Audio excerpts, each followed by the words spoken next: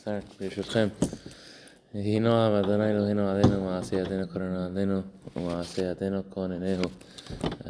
Today's shiur is dedicated for the success of the state of Israel, the success of the Israeli Defense Forces, for the return of all the hostages, for the return of all our soldiers to their families, also Bezrat Hashem, in good health. Le'ilui nishmat kol hakedoshim, all of those who have been killed al Kiddush Hashem during this time.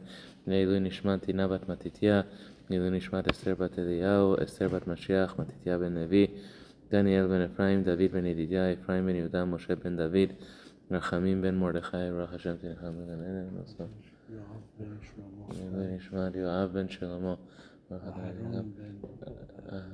Aaron ben Mashiach, Baruch Adonai Tinecham, Yaakov ben Rachamim, Baruch Adonai Tinecham ben Eden, and for Refuah Shalema of Dan ben Esther, Nisan ben Chana, Yitzchak ben Yafa, Yecheskel ben Rachel, Nisim ben Dina, Chana Orli bat Devorah, Shmuel ben Rachel, and Binyamin ben Shoshana, and Una Refana Lahem.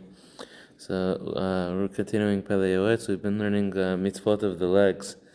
The last one that we spoke about was about passing by a synagogue. At the time of a minyan, if someone is going in the morning, or someone is in the afternoon at the time of mincha, or on Shabbat morning, it's asur to go for a walk past the synagogue. Forbidden to go ipnei chashad. There's people who will say, "What kind of a person are you? You don't believe in God. You don't believe in tefillah. You don't believe in prayer. You walk by a synagogue and you're not going in to pray. How could you possibly do such a thing?" And we said that this idea does not apply in a town or in a village like where there are many synagogues in the same area.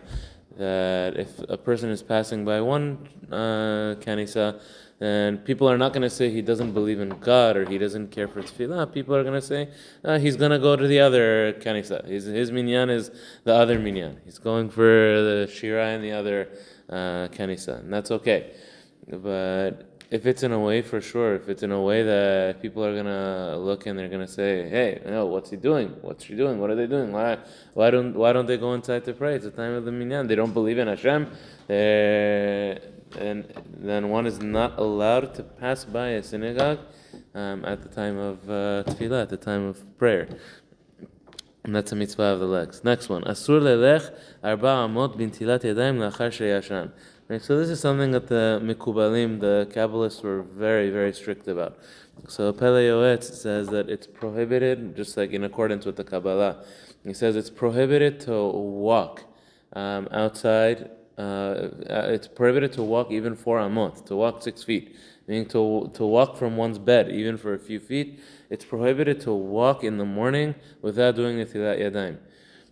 So the Mekubalim, the Kabbalists, their minhag was, and there are Sfaradim who have this minhag till today, that they would keep the Netila cup. They would have a Netila cup with a bowl, and they put it on their nightstand. They put it much next to their bed. So and this is how it's written in our Siddur. In every Sephardic Siddur, it's written Modeh Ani. The first thing I say in the morning is Modeh Ani. What's the second thing? The second thing is Netilat Yadayim. Why? Because the Mekubalim, the Kabbalists believe very strongly that the tumah in the hands is very strong in the mornings. The impurity of the hands is very strong, and therefore a person shouldn't even walk. Even walk a couple of steps. Shouldn't walk a few, and until they do Netilat Yadayim, they would keep the Netila station next to their bed. So the first thing I do in the morning is Modeh Ani. Second thing I do is Netilat Yadayim. And only then do I go to the bathroom, and when I go to the bathroom, I say the bracha of Asher Yatzar. They were extremely strict about that.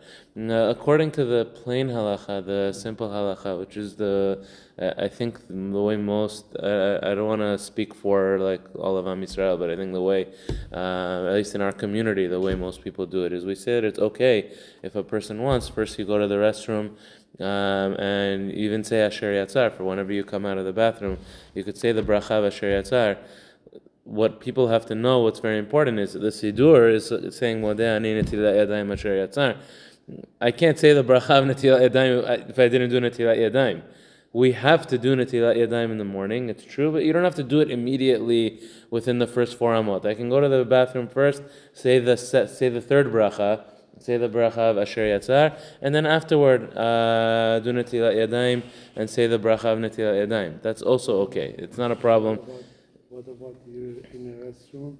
You do Netilah, you're coming out. Oh, so that's very good. So should I do Netilah in the restroom? So that gets into a question of can I do Netilah Yadayim and say the bracha in the restroom? Meaning, is the restroom a place of tumah or not? Wash in the restroom and then you come out, close the door. Yeah, exactly. But still, is the restroom the ideal place to do it? Because it's still a restroom.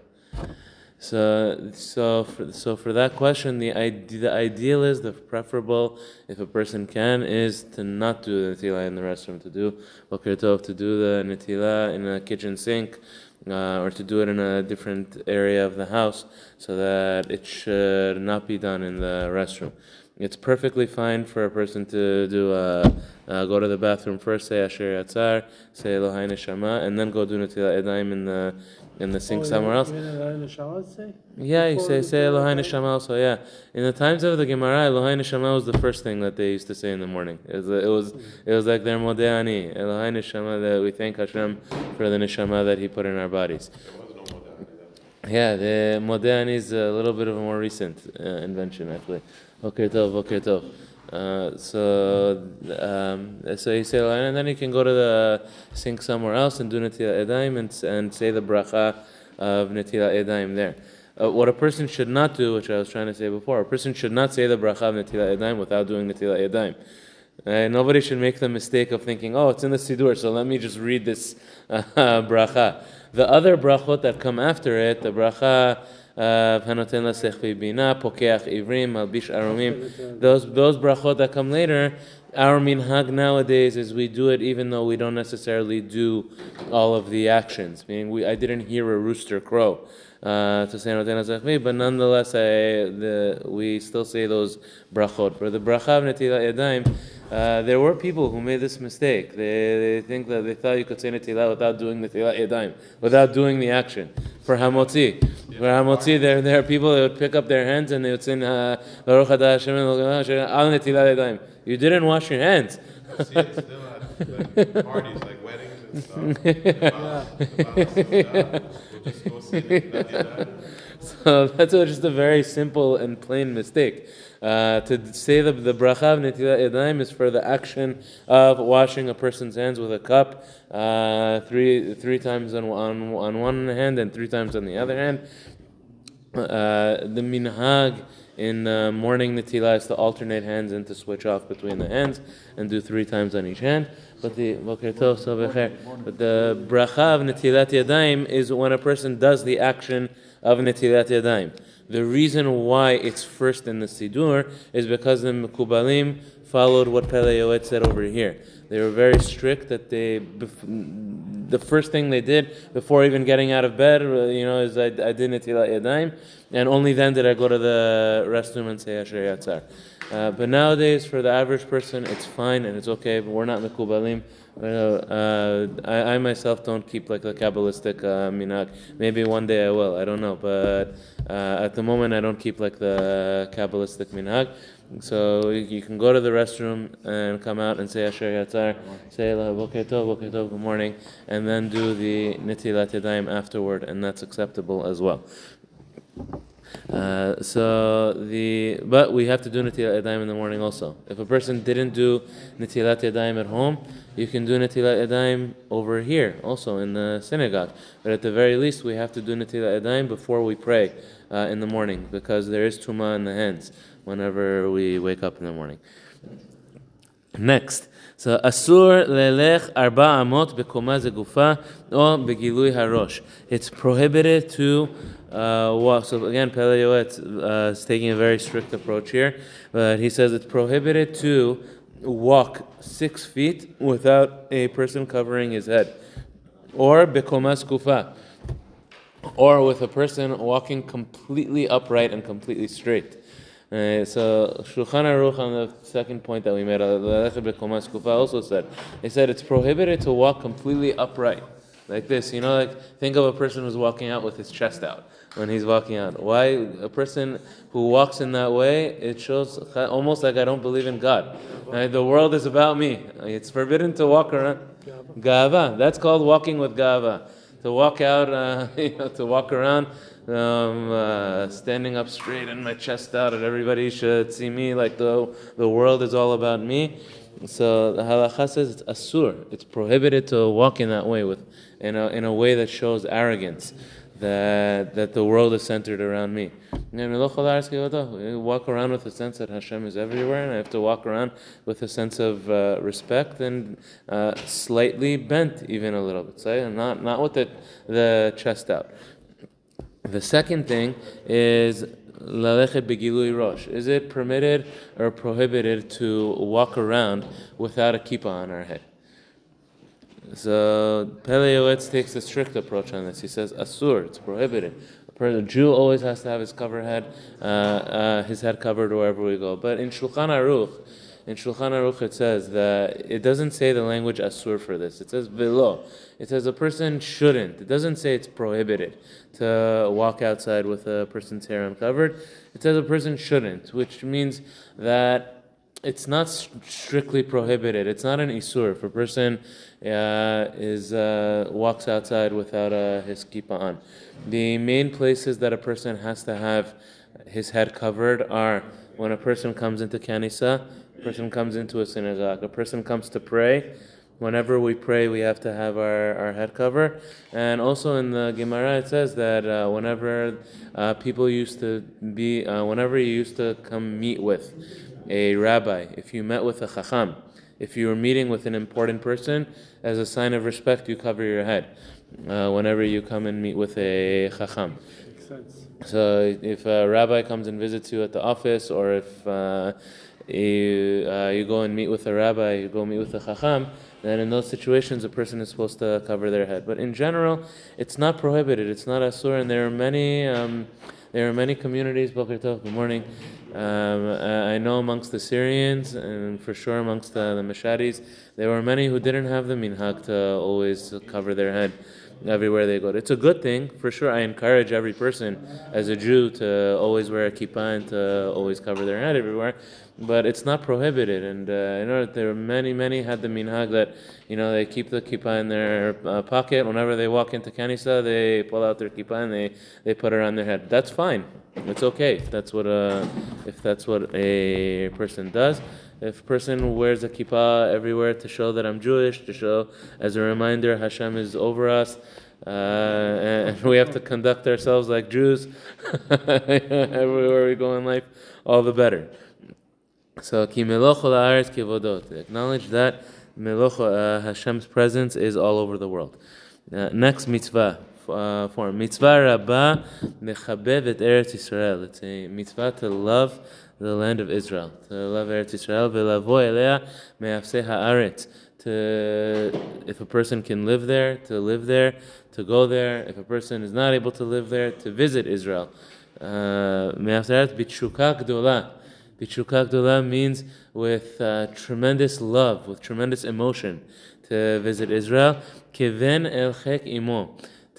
When I go to Israel, to feel like a baby going into its mother's arms, into his mother. So that's how we should feel when we go to Israel. We should feel like I'm going and I'm getting a hug from Hashem.